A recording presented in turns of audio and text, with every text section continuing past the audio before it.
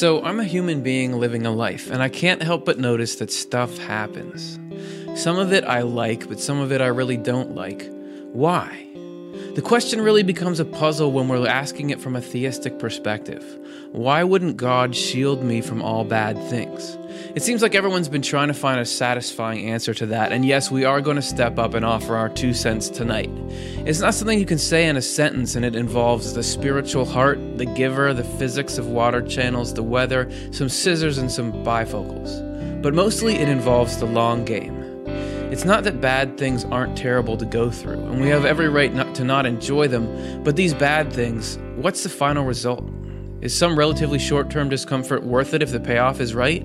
What is that payoff and how is it enacted? We're going to take a look at that tonight. Stay tuned.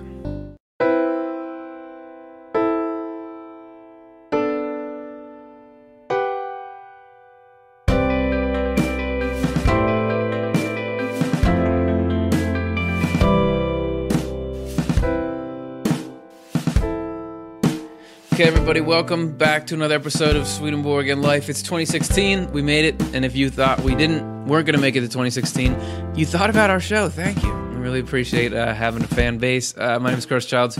I'm with the Swedenborg Foundation. I'm going to be the host, and you guys are going to be part of the conversation because we take live questions and comments at the end of the program. Today, we are going to talk about why bad things happen. So in case you like or want to know more about that, or you have any kind of association with bad things and the mysteries associated with them, you might want to take a look. We're going to get into it right now with the spiritual heart.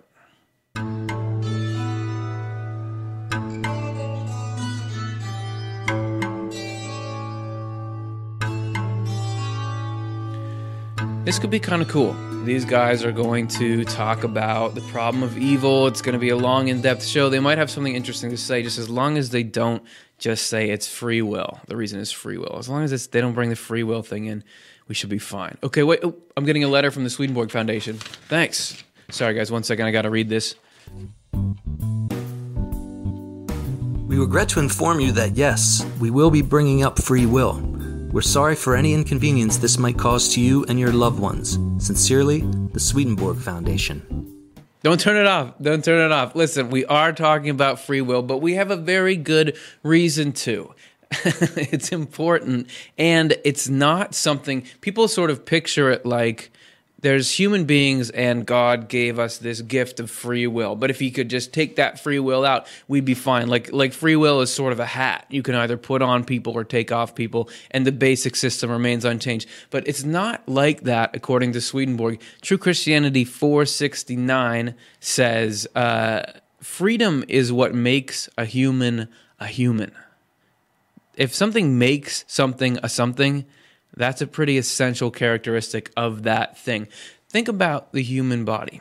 When we, on a physical level, if we're thinking about thoughts and feelings and systems and processes, everything is very, very structured. You can't remove an essential part of this structure and still have the human being be a human being. And I'm just telling you this because on a spiritual level, the nature of free will is akin to this stuff. True Christianity 482, Swedenborg says, both our will and our free choice could be referred to as living forces because action stops when the will stops, and the will stops when free choice stops. And if you don't know Swedenborg that well, that might not seem that alarming, but the will and the intellect are the two primary elements of the soul or spirit, as Swedenborg describes it, and they are akin to the heart and lungs. The will being the heart. So if we could put some x-ray glasses on that would let us see somebody's spirit, free will is their spiritual heart.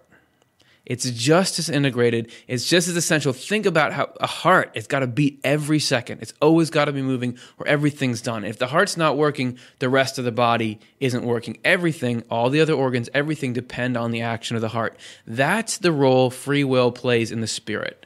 If we don't have the ability to choose things without being compelled, we aren't able to be the kind of consciousness we are. Consciousness that can feel like it is separate from the divine, that it's its own unit. So that is how vital free will is. Does that make sense? True Christianity 485 If we had no free choice in spiritual matters, there would be nothing in us that would allow us to forge a partnership with the Lord.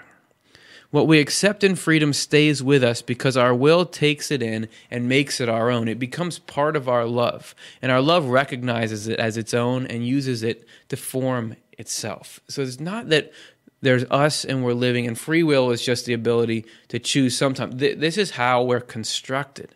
So free will is absolutely, it's the defining factor in the human experience. So you couldn't just brush it aside, take it away. Actually, Swedenborg goes even deeper in there in Divine Love and Wisdom. Number 115. By the way, click these books if you want to download them for free. Can people decide to love God and their neighbor? Can people decide to gain wisdom unless they feel and sense that what they love, learn, and gain is their own? Can they retain anything in themselves otherwise? If it were not for this, then the inflowing love and wisdom would have no seat. They would flow right through without making any difference. And as a result, angels would not be angels, and people wouldn't be human. They would be virtually lifeless. It makes sense then that if there is to be union, there must be reciprocity. In case that's too many words in a row, we have a diagram that we can go to that explains the same kind of thing. Good and truth comes out of God. All right, stars and hearts. The good, true ideas and impulses to do constructive things, that's what's coming out of the divine. That little person in our head there, that's us, by the way, that white 3D human being. That little person in the head, that's our sense that things are our own and our free will. And that is what can grab these things as they're coming through. We can act on them, and by acting on an impulse, we make it part of our life. So that is the situation. Free will is absolutely, you got to have it. You got to have it if you're going to be, we think it could be separate because we just think of it as an idea, but there's never been a human being. There's never been a consciousness that doesn't have that free will. So we got to have it. But let's say we didn't have to have it. Would life be better if we had less free will? Because then there would be less opportunity to cause problems, both for ourselves and other people have the opportunity to cause problems for us. Would that work? Let's take a look at True Christianity 489. Now, you might suppose that the free choice granted to human beings in spiritual matters is immediate cause of evil, and therefore that if free choice of this kind had not been granted to us, we would not be able to sin. But my friend, is he how he says that there? My friend. This is another place. Swedenborg does have a human side. You know, he does have an emotional side. This is another place in his writings. It's not that particular place where he uses this exclamation point. He addresses the reader sometimes. He does have emotion, even if he comes off as academic from time to time. So I just thought that that was fun and worth pointing out. But my friend, stop for a moment here and consider whether any human being could be created so as to be human without having free choice in spiritual matters. If this were taken away from us, we would be statues and no longer human. And there's something in us people, I think, that senses that. Have you ever heard of The Giver? It's a movie now. It was a book. The whole premise is it's in a future society where, I won't spoil the whole thing, but it's saying, hey, we're going to eliminate all the problems in the world by taking away all the ability to think about certain things and access certain things, by reducing freedom, and it sucks the color out of life. So read it for yourself if you want. So there's a little reason, but also the bigger reason that it wouldn't be good to take away free will, even if we could, is that to force us into being good, which if you didn't have an alternative, that would undermine the entire divine plan, the reason behind creation. And Swedenborg describes this in True Christianity 500. So you're going to see some weird capitalization here. That's because this whole beginning part, these like beginning 5-6 lines, is his title of this section. He could really write a title. If we did lack free choice in spiritual matters, then in a single day, everyone on the whole planet could be induced to believe in the Lord. But in fact, this cannot happen because what we do not accept through our free choice does not stay with us. There's your title. If free choice in spiritual matters had not been granted to us, then in a single day God could induce everyone on the planet to believe in him. But this is only taken as true when divine omnipotence is not well understood. People who do not understand divine omnipotence are able to reckon either that no divine design exists or that God can act just as easily against his design as with it. For more on the divine design, you want to take a look at this show here. what God can't do. We released it recently. That's all about the divine design and essentially a form of self-limited or self-directed omnipotence. For now, we're just saying God acts within his own design. Okay, the next part of this, True Christianity 500. But in fact, without the divine design, no creation would have been possible. The first element of the divine design is that we are an image of God, so that we can be perfected in love and wisdom and therefore become more and more an image of him. God continually works toward this within us. But if we had no free choice in spiritual matters that would allow us to turn ourselves toward God and forge a partnership with him, his work would be pointless because his goal would be impossible to achieve. Union with God is heaven. The closer we get to God, that's where happiness comes from. Any other way of getting happiness through exploiting various kinds of pleasures doesn't last. It's not deep. It comes with a price. The only true happiness is this connection with the divine. That's the way the whole thing is set up. And the plan from the beginning was the human race and God connecting. But you can't have an actual connection unless both parties willingly enter into it. Otherwise, it's not a connection. It's just a thing that always was. It's not two parties willingly choosing each other. That is where the happiness comes from. So if we couldn't make that choice, heaven, happiness, all that, the point of life, as Swedenborg says it, wouldn't be possible. So it's cool to have free will. That's the message. However, there's a lot of fallout from that, and we're going to take a look at that fallout here and maybe, hopefully, be able to form a new perspective on it. So let's take a look now at the weather in part 2.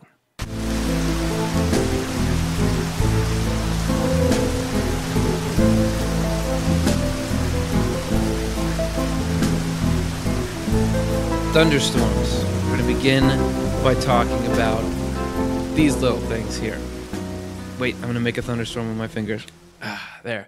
Sorry, it's usually hard to get done the first try. If you know about the way thunderstorms are, even about the way that clouds are, they can completely affect the mood. If you're under one and it's pouring, it's windy, or even if it's just gray, that sets the tone for the day. However, if you are in an airplane and you break up above, you'll notice that above it's sunny and it's calm. Even the largest hurricanes, you get up above them, you're feeling calm. And Swedenborg used this as a metaphor to say that we have all this turmoil in life. Bad things do happen, but they're happening on this outer level. When you go into the core of it, things are ordered, they're calm, and they're moving us in a good direction. He describes it here in Spiritual Experiences 4:18.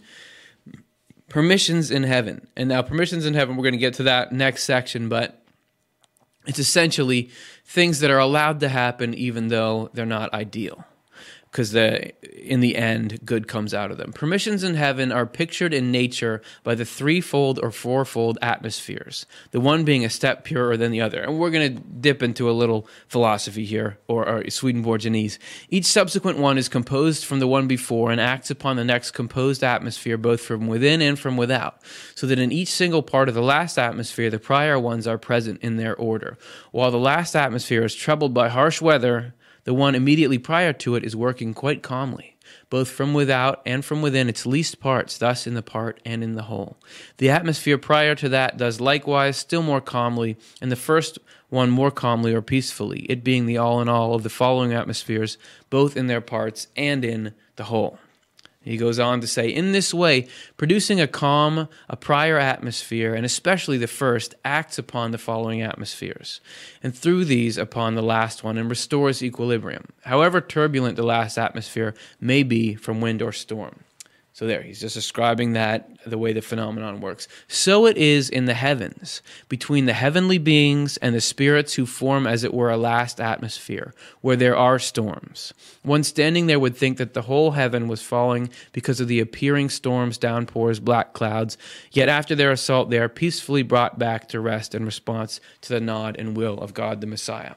That's from Swedenborg's Journal of Spiritual Experiences. It was not meant to be a published work. It's a little harder to get through sometimes. Essentially, he spends a while describing this phenomenon of atmosphere as a physical thing. Then he says, in the afterlife, You have angels on a deeper level, the world of spirits on a more exterior level. That's sort of the level we're on as far as the thinking, feeling part of us is concerned. And it looks like chaos on that outer level, but within it, you have these angelic forces acting upon it. And we're going to take a look at that. But first, let's go back to all that terminology you heard in the beginning about different levels and atmospheres. Let's get a little more explanation on what Swedenborg means by that. We have Dr. Ian Thompson to clear that up. See, Swedenborg often talks about atmospheres being produced and descending in some sequence. He talks about discrete degrees. And in this example, he talks about the atmospheres being compounded from the previous atmosphere. So there's a sequence of atmospheres, but each one is compounded from the previous one. Now, the word, when we say compounded, we don't, in this case, mean made up from pieces of, like the way we compound sand to make a rock. But in this case, he really means some kind of production. The previous atmospheres produce the later atmospheres. And there's a whole sequence of this, and Swedenborg discusses discrete degrees at great length. So here we have an example of discrete degrees. He talks about atmospheres. If you want extra credit, take a look at discrete degrees as described by Swedenborg. Here, pause this screen. In the New Century Edition, discrete degrees is translated distinct levels. So that's the phrase you're looking for. These are the numbers in divine love and wisdom. They matter to Swedenborg. They're not just superfluous. They actually, learning about those kind of degrees matters. Anyway, this is a tangent at this point. Let's get back to the subject at hand, which is this idea that there can be calm in the middle and chaos on the outside, physically but also within us. And there's actually a lot of testament to that being a pattern in creation in the physical universe. And Ian goes on to describe some examples of how that works. Swedenborg has some physics examples. We can make lots of physics examples. For instance, imagine rain falling smoothly on a flat plain, and then what happens to the water that rolls off the plain? Well, you might think smoothly off the plain, but in fact it forms rivers, it forms channels. And what we're seeing here is that slight variations in the way the water is received lead to rather narrow, specific directions of motion, whereas the rain falls uniformly, but it flows off in a different way. And so Swedenborg is using this kind of physics to show that even though the influx from the divine or from spiritual things might be smooth and constant, because of slight variations, the effects and the directions of the motion that comes afterwards are in specific directions. So from the physics point of view, we can say that the influx is symmetric in all directions. There's a symmetry in the influx. It's uniform, but there's something breaks this, and that means the effects are not symmetric in all directions. And so in physics, we say this is spontaneous symmetry breaking.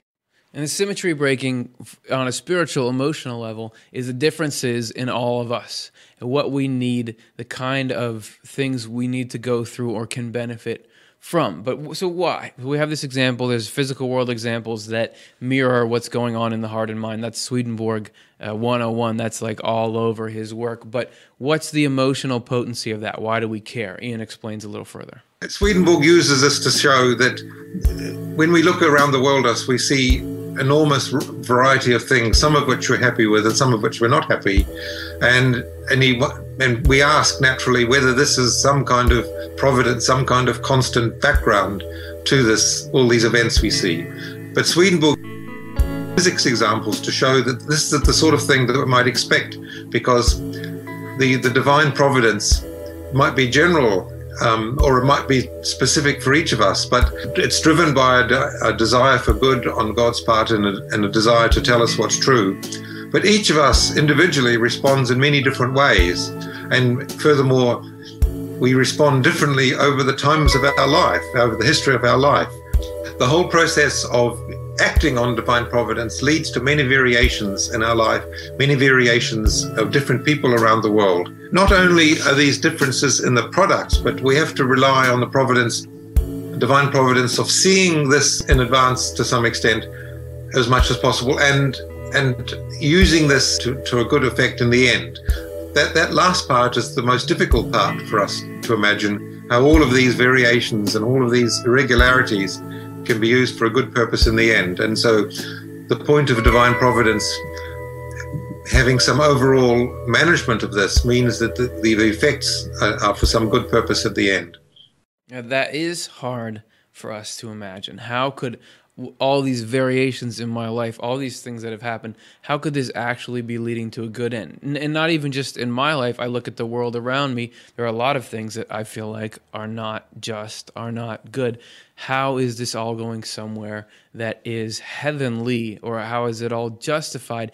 Everyone's got this kind of feeling to a certain degree, and it's cool to see when people have near-death experiences and they go and they're in this presence of the being of light or of angelic presences or God, and they get to ask these questions. How does it seem to them? Do they hear the answers and they say, well, that's stupid? Let's hear it from them themselves. This is from neardeath.com. This is a woman named Beverly Brodsky who has a great video testimonial of this on YouTube. She's describing she's in the middle of her NDE talking to God. I immediately lashed out at God with all the questions I had ever wondered about, all the injustices I had seen in the physical world. I don't recall the exact content of our discussion. I'm sure that I asked the question that had been plaguing me since childhood about the sufferings of my people in the Holocaust. I do remember this. There was a reason for everything that happened. No matter how awful it appeared in the physical realm, and within myself, as I was given the answer, my own awakening mind now responded in the same manner. Of course. I already knew that. How could I ever have forgotten? And then further from neardeath.com, this is Elizabeth who recorded her near-death experience. What appeared to be a large screen was in front of us. Immediately, images began to appear as though in fast-forward mode. I somehow was able to absorb and understand all of it, despite the speed in which the pictures were displayed. I realized the images being shown were the explanations concerning the hows and whys of the meaning of life. I remember feeling happily overwhelmed, realizing that it all made sense and that it had always been so simple. So simple, yet as humans, we never get it. And then finally, Laura Lynn, our thoughts were conveyed, and I remember thinking, wow, now I get it. Everything about our existence finally makes sense. And you will see that universally in near-death experiences. Everything I've come across, when you hear the answers, you think, oh, that's good. That's okay. So if they're just normal people before their near-death experience, they weren't like all necessarily into spirituality or had already thought life is okay. You know, you heard Beverly, she did not think life was okay. They interacted with the truth somehow, and to them that was more than enough. So it stands to reason that there is a good reason out there, and it can be grasped because they all grasped it, but it was hard for them to bring back. So maybe there's some kind of veil there for us. I want to add this interesting thing from Swedenborg, True Christianity 126. He says, when we suffer physically, our soul does not suffer. It merely feels distress. After victory, God relieves that distress and washes it away like tears from our eyes. I always thought this was curious because, you know, the soul or spirit is the conscious part of us, and that does suffer when we suffer physically. But there's some element, there must be some element of we're not being harmed in the way we may think we are, or in the way we think other people are, that there is this healing, this sort of regeneration or regrowth there.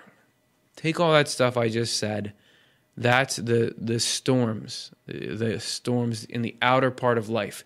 So we're going to take a look now at some thunderstorms. And this is our correspondences meditation, meaning, like we were discussing before, everything in the physical world is an image of things in the heart and mind, or in the spiritual world. So if we look at this physical phenomena, it can actually give us some enlightenment if we come at it with the right mindset onto the deeper spiritual realities it represents. So here's a couple of thunderstorms, and just think about this idea of this is the trouble in the outmost form of life. There is a calm above it, and that's the reality, the truth, that when you hear it, everything's fine, but we still feel these storms, and maybe you'll see these storms differently thinking about that truth behind. So here you go.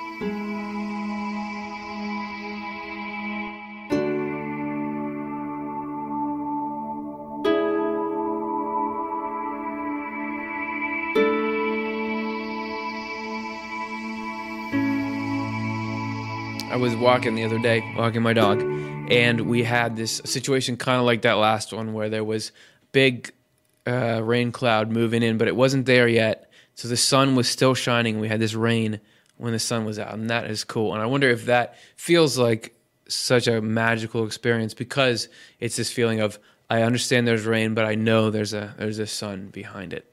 In case that metaphor isn't working for you, let's think about being up on top of a mountain. This actually was, I heard from somebody who said he lives near Tucson. This is a picture of LA, but you go up in the mountains above a big city and look down on it, and you have this feeling of peace. I don't know if you guys have ever been up on the mountains around a city, but it feels really peaceful to look down at the lights. Even though that's a big city, there's a lot going on in there. It's not all good. Not everybody's happy, but from that vantage point, there is a sense of peace. If you picture it on an individual level, that's your life laid out there. All the different kinds of things that are worrying you, that are scaring you, that are aggravating you, that make you feel stuck or alone, or whatever it is that gets you, it's all down there, and there is a higher view in which that stuff is relatively small. So there's one way to think about it. Let's take a look at Secrets of Heaven 10:13, returning to Swedenborg's commentary. Oh, this is just an account he had of a spiritual world where he saw this displayed very vividly by spirits. Let me add the following as a postscript. There was a numerous crowd of spirits around me that sounded sort of like a chaotic stream. So there's a sound of spirits going on here. The spirits complained that everything was now going to ruin because everything seemed disconnected among them, which made them fearful that the end was coming.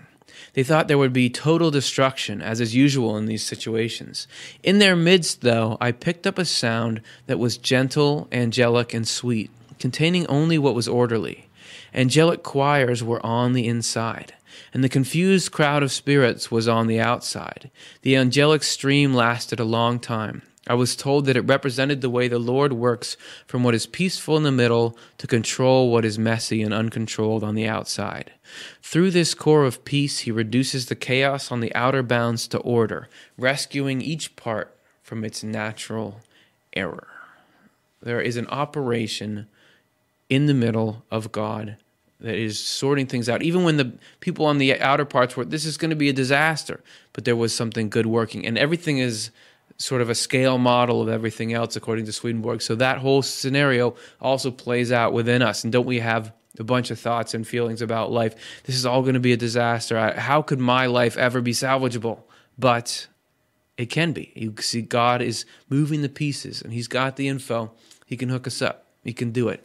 Think about if eternity is true, if there is eternal happiness, whatever we go through temporarily, if it contributes to a greater state of happiness, greater depth, or allows us to understand something, experience something in a way that we couldn't before, eventually it's worth it. I mean, you just look at the scale of time, you're going to have wanted to have any improvements that you could, or have done anything for any good cause that you could, if there is this heaven that Swedenborg and others are predicting. So we're going to look a little more at that control of evil and bending towards good that God does. If you think about thunderstorms, one rolls in and it changes the temperature, doesn't it? It's a lot cooler. It's pulled all this heat out. And we, using heat as a metaphor for kind of problematic, negative elements in life, these storms in our lives suck that out too. And we're going to look a little bit at how that happens in the next section.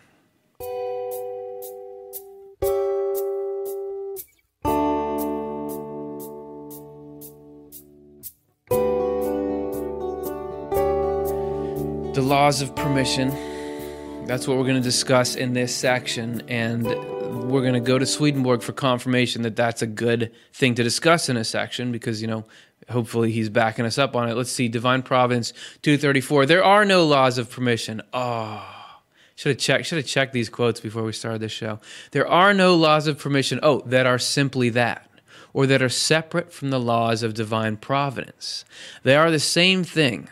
So saying that God allows something to happen does not mean that he wants it to happen, but that he cannot prevent it because of his goal, which is our salvation. So there's not a separate system for dealing with evil and one for dealing with good. It's all the same system, it's just working in different ways. Whatever happens for the sake of this goal, our salvation, is in accord with the laws of divine providence. Divine providence is always moving away from and contrary to our own intentions.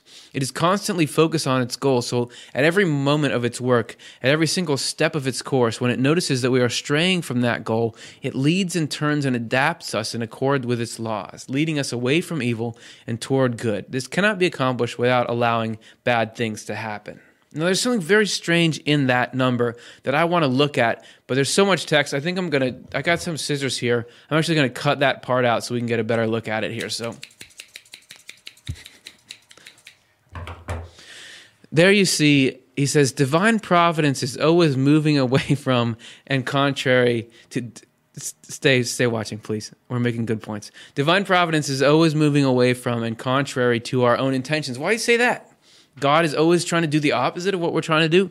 So if I'm trying to go to the grocery store, God is trying to pull me away to whatever the opposite of the grocery store is, the clothing store. What is that? I don't know. What's he mean by that? Well, that goes down to we have heaven and hell inside us, according to Swedenborg. And we are born we have good things, but we also have tendencies toward self-centeredness and materialism.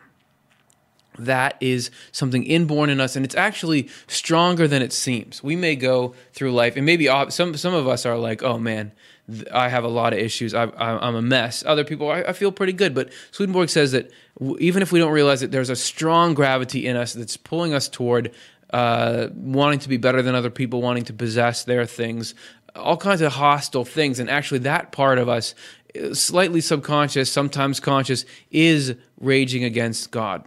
You know, it is pushing back all the time, and God is moving us. That part of us it is coming from hell, and it wants to go into hell because it loves that nastiness. But we are pulling ourselves. I mean, God is pulling us up and out, so He's always working contrary to that negativity in us. That's what He's talking about there. All right, let's take a look at a little more about these laws of permission.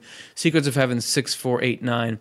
This is an older translation, not the New Century. That's why it says Eliot there. These older translations are also available from Swedenborg Foundation. The providence of the Lord has been conjoined with foresight, and the one is impossible without the others. For evils are foreseen, and goods are provided. And the evils which are foreseen are by the provident disposition of the Lord continually bent to good. For the divine end of good reigns universally. Hence nothing is permitted except for the end that some good may come out of it. But as man has freedom in order that he may be reformed, he is bent from evil to good so far as he suffers himself to be bent in freedom.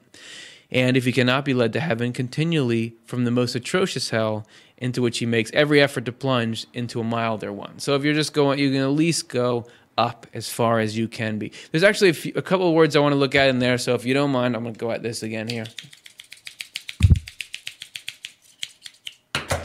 Foreseen and provided.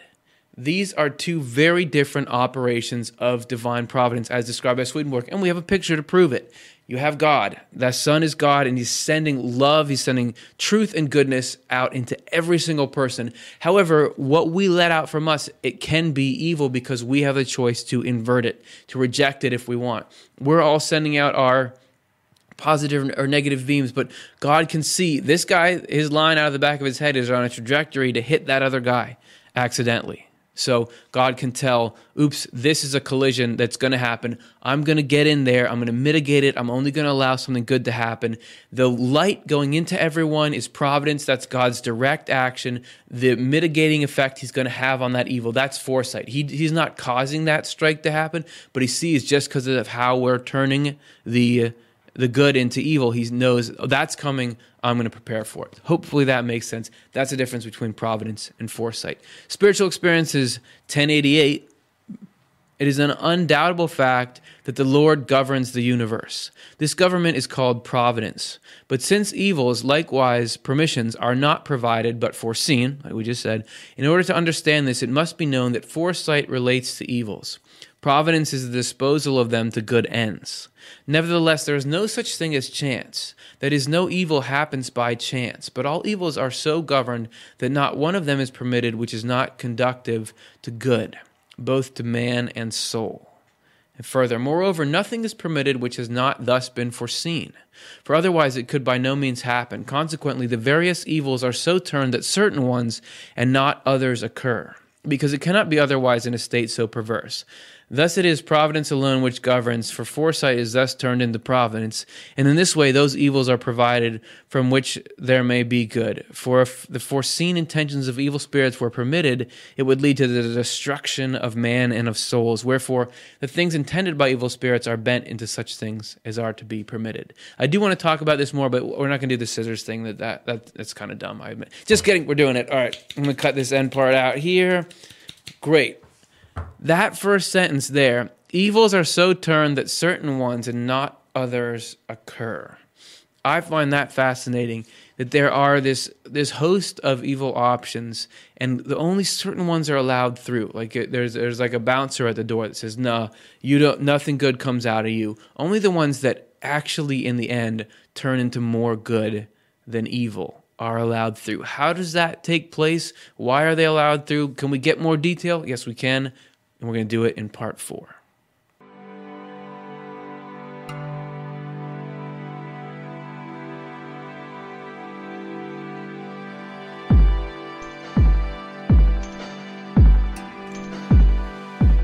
The main thing, and this is not something you have to do, but it's something you can do, the main thing is to believe that there is a reason.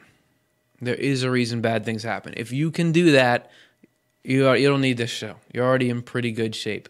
However, it's nice to hear some specific. It's nice to have it not be so amorphous. Like we want to know specifics. Why are bad things allowed to happen? And Swedenborg just goes ahead and gives you reasons. And we're going to give you reasons, and it's going to be quick in succession. We're not going to justify them too much, but we're going to touch on Swedenborg's answers to some of these big questions. And if you want to read it in more detail, you can download. The numbers will be here. It's all in Divine Providence. Let's go to a split screen, shall we? This kind of stuff needs a split screen. Why are evil people allowed to be successful? That's our first question, because you would think in a fair world, in a just world, if you were nice and you were honest and you were fair, you would end up rich and happy, and your family would be nice to you and society would be good to you. And if you were conniving and evil, you'd end up poor and destitute. But it's actually often the reverse. So why does that happen? Swedenborg says these reasons. To experience that worldly success doesn't bring happiness. Sometimes people who are evil have to go live out the fantasy for their sake of their own spirits. They get to go and they get to see, this is not what I thought it is. Otherwise, they are going to be so stuck with that desire they could never get out of it spiritually. So you don't think about it, but it's actually sometimes for their own good. Also, second one, people driven by selfish motives can accomplish useful services for the sake of reputation. Swedenborg actually says that people who are in love with their own ego and image can do more good for society often than actually people who love the human race, love the common good, because they're so obsessed with their reputation. You think about a corrupt sort of politician or one who just wants votes, but he knows, the voters want this, they want that, so gets up early in the morning, works really hard because it wants to win that admiration, that esteem, that people can actually be motivated by that in this frantic way that good people can't. So God wants to accomplish things, and Providence can use evil people as chess pieces, just like good people, to do good. And then finally, sometimes aggressive skills are needed to accomplish something that kind-hearted people don't feel the drive to do, particularly in things like war. There's a country that's full of people that's going to get slaughtered unless it is defended. You sometimes need ruthless people to, not that those people are doing it for good motives, but God is pulling the strings on them, so he's turning their evil into good. But if I say that, you might say, well, why is war even allowed to happen in the first place? Isn't that a huge question everybody has? If there's God and there's love and there's providence, why do we have these wars? And Swedenborg says there are reasons, and these are them. 1, the desire for control and possessions can't be kept in chains while still maintaining general human freedom. There is this darkness in the human heart, and you just can't lock it away without destroying the minds of people. It's got to come out. 2, unless evils can surface, we can't see them and be induced to resist them. And isn't this the way it is whenever some kind of terrible regime comes up? For instance, Beverly Brodsky mentioned the Holocaust. Don't we always, when something's going bad now, point to, well, look at the Nazis. We don't want to be like them. The human race looks at these tragedies and it reforms based on them. On an individual level, if we feel ourselves having a tendency towards something, or we make some mistake, we get a DUI, something like that, doesn't that make us realize, I've got a problem, and it's got to happen on a larger scale too?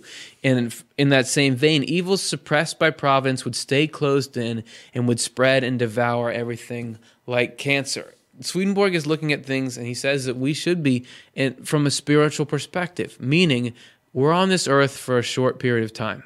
We all have happiness and unhappiness at times, but it's going to be over. And then we're in this spiritual state, which Swedenborg says is eternal. So the things that are harmful to the soul have to take priority. And if there wasn't this getting this evil out in the open, let people go to war with each other who want to go to war, that would never be seen. It could never be removed. And the people with those impulses would never be able to be free to them. They would be destroyed. Also, the Lord can't rescue us from hell unless we see that we're in hell and want to be rescued. We have to, war is hell, that saying. We have to see, no, actually, this power is not what we want. It's not worth the bloodshed that we go through. Finally, to get a little bit weirder on you, earthly wars are a result of spiritual world conflicts. Swedenborg says the two worlds are intimately connected. So actually, things that are going on in heaven and hell affect us and push us into things. So it's part of a larger system. Then permissions of personal choice also applies on a large scale, like groups choosing to go to war. If we said there's individual free will, we spent a whole section just like whining to you about how important that is. It's got to be, if all those free wills get together and say, we want to have war, there can't be this, okay, well, you're always stopped, because then there's not actually the ability to be in that moment of should we do it or not and choose to not. I mean, that's always what you want, but there's going to be this tipping point. And then finally, who seems to win in a conflict on earth doesn't in some ways matter. There are spiritual issues at play. The worldly and spiritual issues are united by a connection between things past and things to come, known only to the Lord, which that whole last point is essentially there's a bigger picture that we don't understand. Okay? We said we'd be brief. Let's get on to the real one. In general, why is evil allowed to exist? Why do we have evil? What does Swedenborg say about such things? Ever since the fall of humanity, which is not a literal Adam and Eve, we did a show about that, but this is ever since the human mind and heart began to be apathetic, not care about each other, want to harm each other, take stuff, we're born into a state of being involved in evil. We need to be led away from it in order to be reformed. Evils can't be set aside unless they come to light. You have stuff within you. Evils and goodnesses, tendencies, they're not just sort of ephemeral things. Spiritually, these are objects. This is the way your spirit is organized. If there's negative stuff in there, it's got to come out, and you can't purge yourself of something you don't know or you won't admit that you have. Evils have to come almost to action. We have to feel the reality of an evil inclination in order to be purged of it. There is if everyone would just not choose evil in the moment of wanting it, we could all live without it. But you have to be able to get to that point and actually have that vibrant freedom of I could do a bad thing or I could not, and then you make your choice. So we have to get to that point. Nobody has to commit the evil, but you have to get to that point. Also, evils acted out have to reach a certain climax before the built-in consequences begin to affect. This is a very karma-esque thing that Swedenborg describes. Evil carries its own punishment with it. Swedenborg describes in the spiritual world whole groups of people bent on evil. Once they reach a certain boiling point or they've done something particularly bad, then everybody's shaken up, taken off, restrained, made so they can't harm people anymore. The punishment comes on them, but it's got to get to this point. And you sort of see that with people that, if you always sort of looked at something you could do that's bad from afar, sometimes you have to jump into that lifestyle, suffer the consequences, hit bottom, and then you can start to be reformed from it. Letting us realize our evils allows them to be displaced by what is good and right. That follows. When we're being reformed, goodness and evil are brought face to face in a temptation which acts to purify us. And finally, I love this last one. Sometimes lesser evils are allowed to prevent greater ones. Then you may not feel like you love that, but It's an interesting concept that there are these things in us that, you think about a person who their life could really start to go out of balance, but they have something they're sort of obsessed with, some kind of whatever it is, and that keeps them a little bit grounded. It kind of is a more organized outlet. I'm being vague because I don't want to upset anyone by listing something as a particular evil, but that as a more organized outlet for their negative tendencies than what they could be doing. There's our list. Those are the things. Download Divine Providence and read it more if you were unsatisfied. I would imagine you would be unsatisfied at least a little bit because there's a big questions, but those are some answers, and hopefully they touched on it. I do want to point out that even though it seems like I wish evil could never affect anyone, people who are operating consciously from evil, like I know this is harming people and I know, but I'm going to do it anyway, they think that they have control. They think they have control of themselves. They think they have control of other people. They think they control the events in life, but they actually never have that control that they dream of because there always is goodness behind the scenes operating things. Swedenborg talks about it in his Journal of Spiritual Experiences 401. And he begins this entry with a couple of letters, and we want to hear a little commentary on what that is. NB is an abbreviation for the Latin nota bene, which means note well. So Swedenborg sometimes put it in the margins, especially in his work Spiritual Experiences, which was a private journal of spiritual experiences not intended to be published. So here and there you'll see NB in the margins, and that just is a note to Swedenborg himself. Pay attention. Note well. Observe this carefully. This is important. That's what NB means. This is Swedenborg telling himself, this is important. This is really important. So if he thinks it's important, hopefully we do too. Let's take a look at what he wanted to mark up. In regard to permissions, every single thing tends toward the good of the universe, or of all. There are also permissions whereby spirits who think they are powerful enough to accomplish anything claim to have the power on their own to arouse evils in mankind and engage in other unallowable and unlawful activities, trying any of numerous methods, even unlawful ones, usually employed in working wonders, thus magical arts. We should do a whole show on magical arts sometime, but we'll get into that. The abuse of correspondences to harm people in the spiritual world.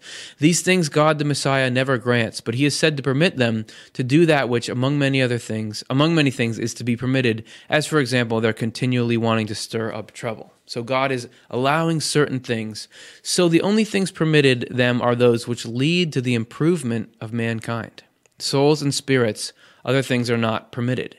Each and every detail of which God the Messiah so controls and governs that there is not a whit that they do as if by permission that does not lead to the good of many, thus of the universe and of all. For the good of each can be shared with all in the universe, and shall in fact be so shared when God the Messiah's kingdom is established.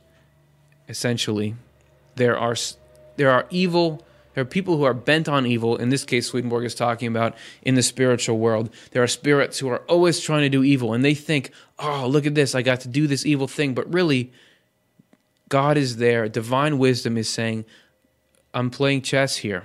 The goal, winning for me, is heaven for the human race. I'm going to let you have this move here because little do you know it, out of that, eventually more good, actually it's going to be more good than would have happened if you hadn't done that. So only those parts that's actually evil undoing itself, but don't tell evil spirits that because they think it's going the other way. And Swedenborg says, actually, if you tell them that, they get upset. So don't do it. Secrets of Heaven 6574, Swedenborg talks more about this kind of phenomenon of God's guidance and the play between heaven and hell in our mind. So here we have somebody else reading it and a little bit of graphical fill-in to help it go down a little smoother.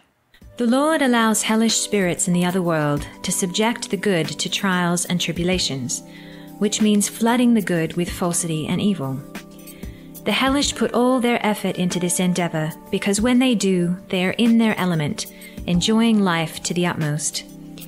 At the same time, though, the Lord himself is present directly with the people undergoing these trials, and he is present indirectly too through angels. He puts up resistance, refuting the lies of the hellish spirits and dissipating their malevolence, which brings renewal, hope, and victory to the sufferers. In this way, faith's truth and charity's goodness are more deeply implanted and more firmly strengthened in people who possess truth from goodness.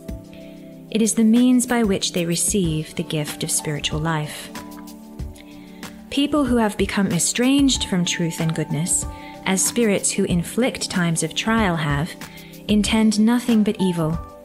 But the deity turns that evil to good, in what has been the orderly way from eternity, and the result is life for people dedicated to truth from goodness.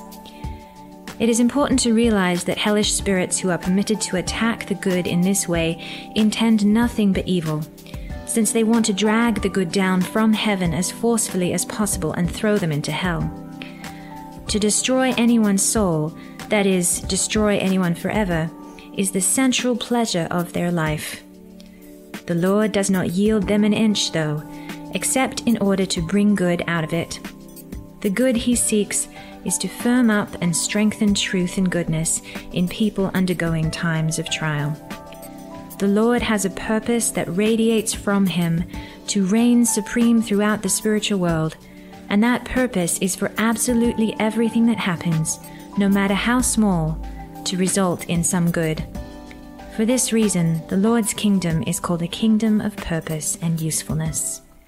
So God is working tirelessly for our benefit. And don't think that as we talk about evils and evils being allowed, that God is removed from that or is really pragmatic about it.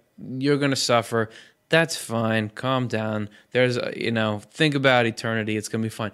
God is very, very much emotionally invested in the whole process. Swedenborg talks about Jesus Christ, which is, if you look at our show, Why Jesus Was Born, you'll see that Jesus is the human God, the visible God.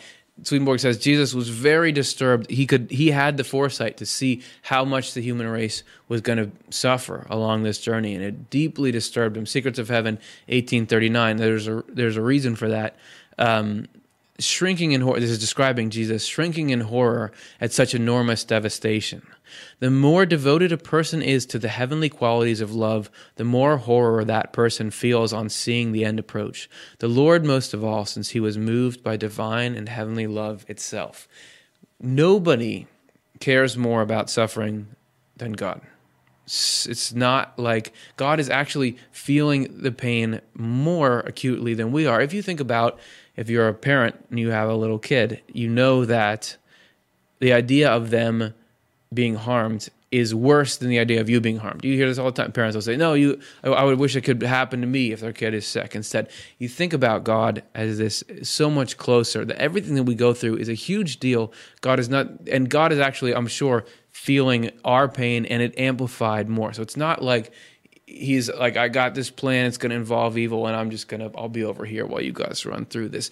No, he's in it with us and thinks it's all worth it. So seems like it probably is. And if we can start to look at it from that perspective, we can actually decrease the suffering that we have in this life. And we're going to look at how to do that in our last section.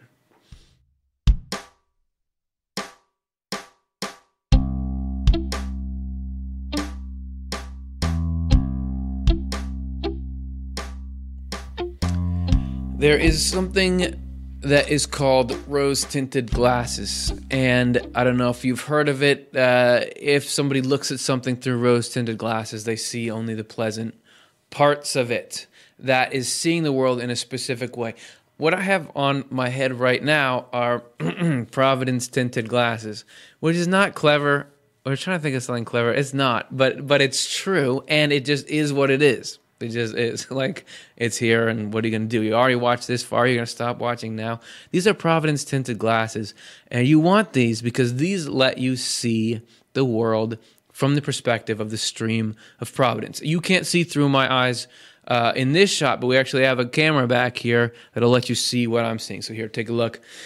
This is the devastation. This is what's in the studio. And when you look through these, you don't see the devastation, you see the potential and what's to come after the rebuild, and when things are better than they've been and could only be because they were broken down. This is where you're looking at life and you're saying, man, this is going to turn out well. And Swedenborg says we can get to, if not being able to sharply focus on it and knowing exactly where everything is going, we can at least be close or receive levels of comfort from that. And there's a couple of steps you got to take to get there. Step number one, you have to be looking for God. If you're not putting out any, if you're not aiming your satellite dish even in that direction, it's never going to force itself on you. Divine Providence 2:35. At heart, people who have no belief whatever in divine providence do not believe in God either. They believe in the material world instead of God and in their own prudence instead of divine providence. This, and we all go through phases of that too as well. This may not be obvious because we can think either way and talk either way. We can think and talk one way from our inner self and the other way from our outer self.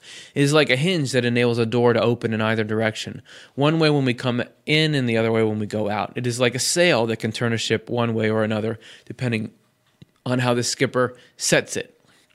If we convince ourselves of human prudence, so this is basically saying the force that's shaping my life is me, and that's what there is, and that's all there is. If we can convince ourselves of human prudence to the point of denying divine providence, then even if we do happen to see, hear, or read something when we are thinking about it, we do not really notice it. In fact, we cannot, because we are not open to anything from heaven, only to what comes from ourselves. Since we are basing our conclusions on nothing but deceptive appearances and not actually seeing anything, we can swear that we are right. Then if we also believe in nothing but the material world, we get angry at people who stand up for divine providence. So if you already are entrenched in that and this is dumb, you convince me, but you're not really even saying that, you're not going to see it. You're never going to see providence in things. So you've got to have an affirmative attitude initially. Plus, these things are bifocals. I don't know if they make bifocal contacts now, which is insane.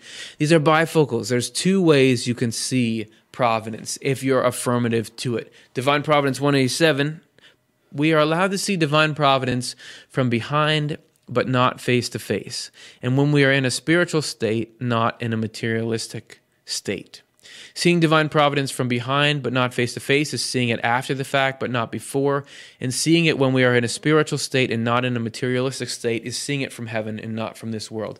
To say that tangibly, the first one is pretty self-explanatory. When we're going through things, we're not expected to be able to say, oh, this is fine, I see how it's going to turn out. The best that we can hope for, I think, is to say, there's going to be something good. I know that something is going to come out, help me to at least have some part of me believing that. When you look back on your life, you can see, if that hadn't happened, I never would have, or that seemed terrible at the time, but now look, it's changed me in this kind of, but we don't have that as it's happening. And then also it's you looking at it from a spiritual state and not a materialistic one. What that essentially means is if you think that divine providence is you getting more wealthy and successful and having life go how you want it, and then when you're removed from that, that means there is no providence. It's never going to work that way. But if you're looking at spiritual things, meaning thoughts and feelings, how do I look at life? Am I more loving now, looking for those as the effects of providence? Then you're probably going to be able to see it, or at least see it some. So either way, it's pretty restricted, right? I mean, that's why don't we just get to see divine providence clearly? There's a reason, and the reason is that we would be at war with God. What does that mean? Divine Providence 183. It may seem unlikely, Swedenborg says, if we saw divine providence, we would deny God and rage against God. That's the premise. It may seem unlikely that we would deny God if we were to see divine providence and its workings clearly, because it would seem that if we were to see it clearly, we could not help but acknowledge and thereby acknowledge God. However, the opposite is the case. Divine providence is never acting in the same direction as our deliberate love. It is always acting against it. Remember, this is what I was talking about when I cut that stuff out before. This is because from our own inherited evil, we are constantly hungering for the deepest hell. Maybe not obviously, but there is a part of us, while the Lord, through his divine providence, is constantly leading us away from it and drawing us out of it, first to some milder hell, then out of hell, and eventually to himself in heaven. And that is the process of spiritual growth, is to get our mindset out of hell and up into heaven. And that can keep going on forever. This effort of divine providence is going on all the time. So if we were to see or feel vividly this carrying off and pulling away, we would be outraged. God would become our enemy, and in the evil of our self-centeredness, we would deny him. him. So to prevent us from knowing about this, we are kept in a free state where all we can know is that we are leading ourselves. Swedenborg said he says that we would be especially outraged if we saw ourselves being deprived of rank or wealth. For instance, there is a giant lottery happening now in the United States. And if we saw that we were about to buy the winning ticket, but God made it so we hit a red light and didn't get it in time, we would be mad. But you don't know how that's going to affect your heart and mind. You don't know how that's going to affect the rest of your life. That's why it's kept secret, because it would be too much for us to bear, because it's a lot of money. Going on in that, Swedenborg explains it further in Divine Providence 183, so we're going to hear that read with a little imagery to set the mood. By heredity, we want to become powerful and rich, and to the extent that these loves are not held in check, we want to become more powerful and more rich until we are the most powerful and most rich of all. Even then we are not satisfied, but want to be more powerful than God and to possess heaven itself. This obsession lies hidden deep within our inherited evil, and is therefore within our life and in the very nature of that life. Divine Providence does not take this evil away instantly, because if it did, we would not be alive. It takes it away quietly and gradually without our knowing anything about it. It does so by letting us act according to thoughts that we fashion rationally, and then it uses various rational, civil, and moral means to lead us away. So we are led away to the extent that we can be led in freedom. Further, no evil can be taken from us unless it surfaces and is seen and recognized. It is like a wound that is not healed until it has been opened. This means that if we were to know and see with His divine providence the Lord is acting against the love of our life, the love that gives us the greatest pleasure, all we could do would be to go in the opposite direction, to be outraged, to fight back, and to scold, ultimately distancing the working of divine providence from our own evil by denying providence, which means denying God. We would do this particularly if we saw ourselves being blocked from success, lowered in rank, or deprived of wealth. We should realize, though, that the Lord never leads us away from striving for high positions or from gaining wealth, only from an obsession with striving for high position simply for the sake of eminence or self-seeking reasons, and similarly from gathering wealth solely for display or for its own sake. As He leads us away from these obsessions, He brings us into a love of service, so that we look at eminence not for our own sake, but for the sake of service. So it becomes something we seek for service primarily, and for ourselves secondarily, and not for ourselves primarily, and for service secondarily. The same applies to wealth. What we've been looking at this whole time, this whole way that the universe is run, is a stopgap. It's a Band-Aid. This is how the universe works since there's evil in it. The ideal way would not be through all of these hard experiences. Evil would not be allowed to happen. I mean, would not need to happen. Nobody would be doing it. That's the idea. And it brings me to the concept of equifinality, which, unless I grossly misunderstand that word, here it is in case you wanted to read it, that is that different methods can bring you to the same end result. So the end result is a freely chosen heaven from the human race.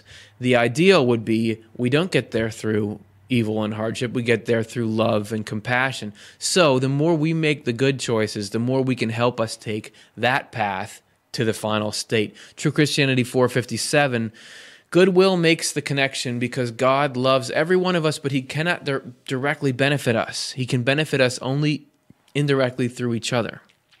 For this reason, He inspires us with His love, just as He inspires parents with love for their children, so that God can put love into any of us, and we can go act, because we have that free will to go do it. And then Secrets of Heaven 6737, Swedenborg goes on, when people who are perceptive have feelings of compassion, they know that they are being alerted by the Lord to offer help. So it's like you're on the job and you get a text. It's like, I need you to go do this thing right here.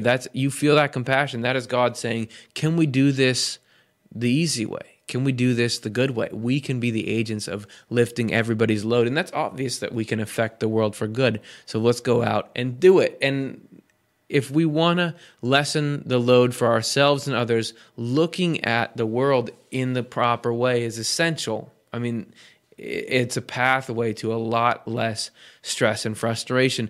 It has to do with the way we ask the questions about the things that happen to us. We made a video very, very long time ago, one of the first videos on this channel, and it was about asking questions when bad things happen. We're going to spoil it for you here. We're just going to give you the question and then the updated question really fast. If you want the whole thing, go watch the video. But here's what it is.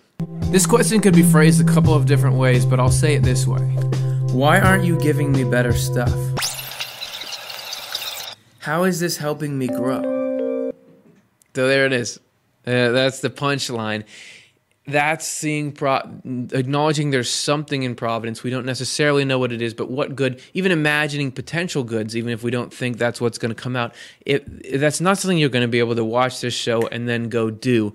It's something you maybe will get one time out of 18, as long as it's a little thing. But starting to cultivate that mindset can get us closer to this actual happiness, which that the heavenly mindset, the only lasting happiness, as we said, is trust. Trust in the divine, trust in divine love and wisdom, that there is this good plan and it is unfolding. And sometimes it unfolds through hard things and sometimes it's through easy things. Swedenborg describes that mindset. Peace has in it, and this is again an older translation, peace has in it confidence in the Lord, that he directs all things and provides all things, and that he leads to a good end. When a man is in this faith, he is in peace. For he then fears nothing, and no solicitude about things comes to come disquiets him. A man comes into this state in proportion as he comes into love to the Lord. And as we're going to look at next week, love to the Lord is a love of service, a love of helping the human race. So the more we have that, the more we believe that the goodness and truth are coming through, leading things to good, the happier we're going to be, the happier we're going to make everybody else. If this show wasn't enough, there's also Why Bad Things Happen, which is a free book. I mean, this is the Swedenborg Foundation. It's the same Swedenborgian philosophy on this problem by Bruce Henderson. You can search this on Swedenborg.com, download it for free, get an ebook for free if you want to look into it more.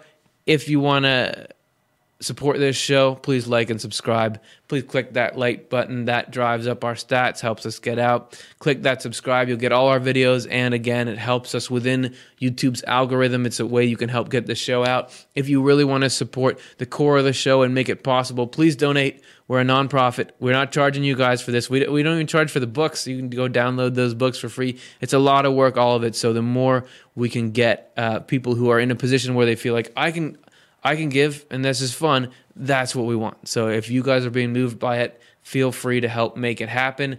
And like I said, we are going to answer your questions to the best of my humble abilities, and that's right on the other side of this video break.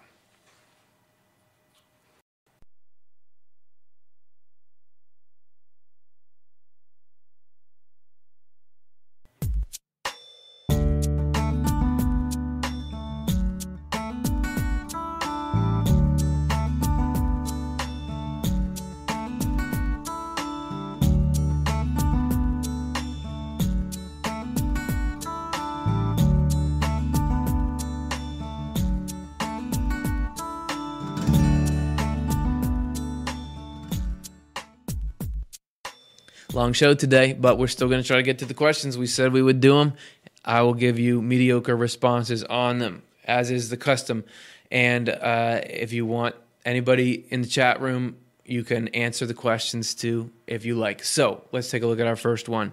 This is Marvin, YouTube. Why can I pray for something for 10 years and then in 5 minutes someone can destroy it? It is as if whim trumps prayer. Yeah, and that's tough. One thing I don't want to do when we're having a show like this is try to say, because of these intellectual concepts, you shouldn't worry about stuff like that. You should just be happy, just trust God, because it's hard. I mean, it's hard to feel like this is something you can just intellectualize your way out of. So I'm saying that's hard. I'm not going to say it's not hard. If you want some Swedenborg theory on it, it would be that God knows the best way to get whatever it is that we want. We can think, I want this thing, I want this thing. God sees what the preservation of that thing looks like. He knows why we want it, how we can best have it. He knows the narrative we have to be taken on in order to get that thing, and not just get it on a physical level, but get it as a spiritual, eternal thing. So it could be that it's got to go for a little while, but it's going to come back, and it's going to come back better. And it's, whoever destroys it, as we read, people can think, oh yeah, look at this, I can knock down Marvin's thing that he worked on for 10 years or whatever. But that's not the way it is. The only evil that's permitted is some good is going to come out of it. So somehow when we get to the end of the book, it's going to be like, okay, that was, in the end, this strengthened the thing, whatever it was. That's my opinion on it. Sorry that you were experiencing that. Okay, let's look at another one. Jim, when someone's free will is used to kill someone, will that person be allowed to be reborn? If you are asking about reborn in the physical world, according to Swedenborg, the answer would be no. The Swedenborg does talk about people who have been killed entering the afterlife and actually confronting the people that killed them and saying, what did you do to me? And it's obvious there. There's no 48 hours investigation. Did they do it? It's obvious there that they did it. So it must be that if somebody is killed in this life, that's not going to affect them detrimentally in the spirit. That somehow they're going to, their trajectory is not, they've developed enough. They did what they needed to do here. Now they're on to their next phase. Because it wouldn't be that God would just let somebody harm someone's eternal soul. So, obviously, if we're getting into talking about people dying, is that there's no harder, being murdered, is there a harder emotional experience than knowing that happening to someone? But in the moment, you wouldn't say anything about this is okay, but removed from it, there must be some way that it's going to work out okay for the person that got killed. So that's my answer to that one. Next question. Lisa, how can we live in free will and God's providence at the same time? So, God's providence is acting against our will. It's like when you're in driver's ed, you have a steering wheel and they have a steering wheel, you have a brake and a gas, and they have a brake at least. That if you're about to ram into another car, they can hit the brake. It's not a great analogy, but the point of it is we always get to make choices based on what we think we're trying to do. We can always act out what we're trying to do. Providence is making sure we actually don't cause the harm to ourselves and others we're trying to. It only allows things in moderation, and it's actually we think we're heading ourselves in one direction, but God is secretly moving us in the opposite direction or in a more healthful direction. So the free will is about us getting to act on it. It's not about having your plans, having the end result of all your plans happen. Anybody who goes and tries to commit some kind of crime, it rarely works out like you think it will. But the free will is, I want to try to do this. I'm going to try. It's the intent that matters. So our intent is preserved, but God is always managing the effects of those intents to move us. I don't know if that just was a bunch of nothing, or if you thought that made sense. To me, it made sense, but maybe I'm easily amused. So hopefully you got what I was saying there. Let's take a look at the next one. M. Christina. I'm thinking that sometimes when bad things happen, we can use the pain to get closer to God. What else can we do with it?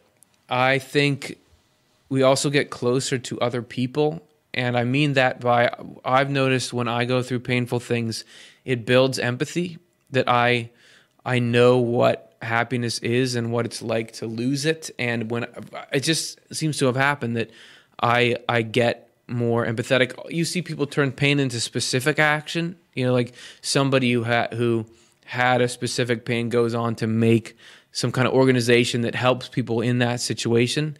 So you have that. But then also Swedenborg says that it lets us, everything negative we experience opens us up to the happiness that is its opposite. So if you've known loneliness, you truly understand companionship. So this expands our mind so that we can have a deeper sort of happiness. Those are a few thoughts on that. Let's get to the next one. Robin, what does Swedenborg give as the true story of Job in the Old Testament book of Job? What does Swedenborg give as the true story of Job in the Old Testament of Job? I'm not sure what we're asking here. He says that Job is a parable. It's written in correspondences. So this is a story that is told in a certain poetic language to inform us of the way that the heart and mind works and the relationship between God and the person. But maybe I'm seeing, but I'm not sure. I'm not sure exactly what that means. So that is my 0.01% of an answer. And if anyone in the chat room knows, Swedenborg comments on Job a bit, but not at length. It's not like he explains the whole story in there like he does with Adam and Eve, those kinds of stories. So anyway, there's a little bit on that. Sorry about that. Next one. Drive-by poet. What does Swedenborg say about sensuality and how it is to be renounced? I get how love of self is bad and that hate and jealousy are part of that, but I don't get how sensuality is bad. Man, I hope you can come next week. We are going to be looking at that entire thing. The spoiler is sensuality is not bad. Not even love of self is bad. They're bad when they're out of order. It's when those things are more important than empathy and compassion, when they are the focus of your life rather than the support. The ideal life, according to Swedenborg, you have you enjoy all kinds of creature comforts in it. You even have a sense of liking who you are, and you can get a little bit happy when things go well for you, but it's not the ruling thing. So please tune in next week. We're going to get to that much more, but yeah, exactly. Sensuality, but why is that a dire evil? It's not. It's just when it's placed above everything, when it's placed above the lives of other people. So we're going to get to that. Hopefully you'll be able to tune in. Okay, let's do a few more. Let's do two more, because we're running a bit late. How can one have peace inside when everything is falling apart on the outside? I would not say that's an easy thing to do. I think it would take a lot of practice. You would have to be doing whatever your spiritual practice, and for little things I just knocked over a glass of orange juice on the carpet. I'm going to try to be okay with that. Or I just forgot my phone at a restaurant. Actually, that's a pretty big one. I forgot my phone at home. Okay, little things like that to say, I trust you to God. Then if something bigger comes along, we might have that. But to think you can just do it out of there. And I would say be gentle with yourself. If it happens even once, or even if you just have the idea come, because sometimes you can say, all right, I should be having some kind of peace inside, but I can't right now. Just to have the thought of that rather than be totally in the negative experience, I think it's just a building process. And it just takes really that's development of faith. That's the idea of really working at concepts, making them a part of your knee-jerk reaction to things. And it might be concentrating on different things. You might concentrate on some particular, if something bad is happening to you, think about somebody else, or think about what good can you try to bring out of it. Different strokes for different folks on that. It's a great question. There's a partial answer. Let's take a look at our last one for tonight. Antoinette, can Curtis explain what is the veil we have over our eyes that prevents us from seeing the spiritual? Curtis can try to do that.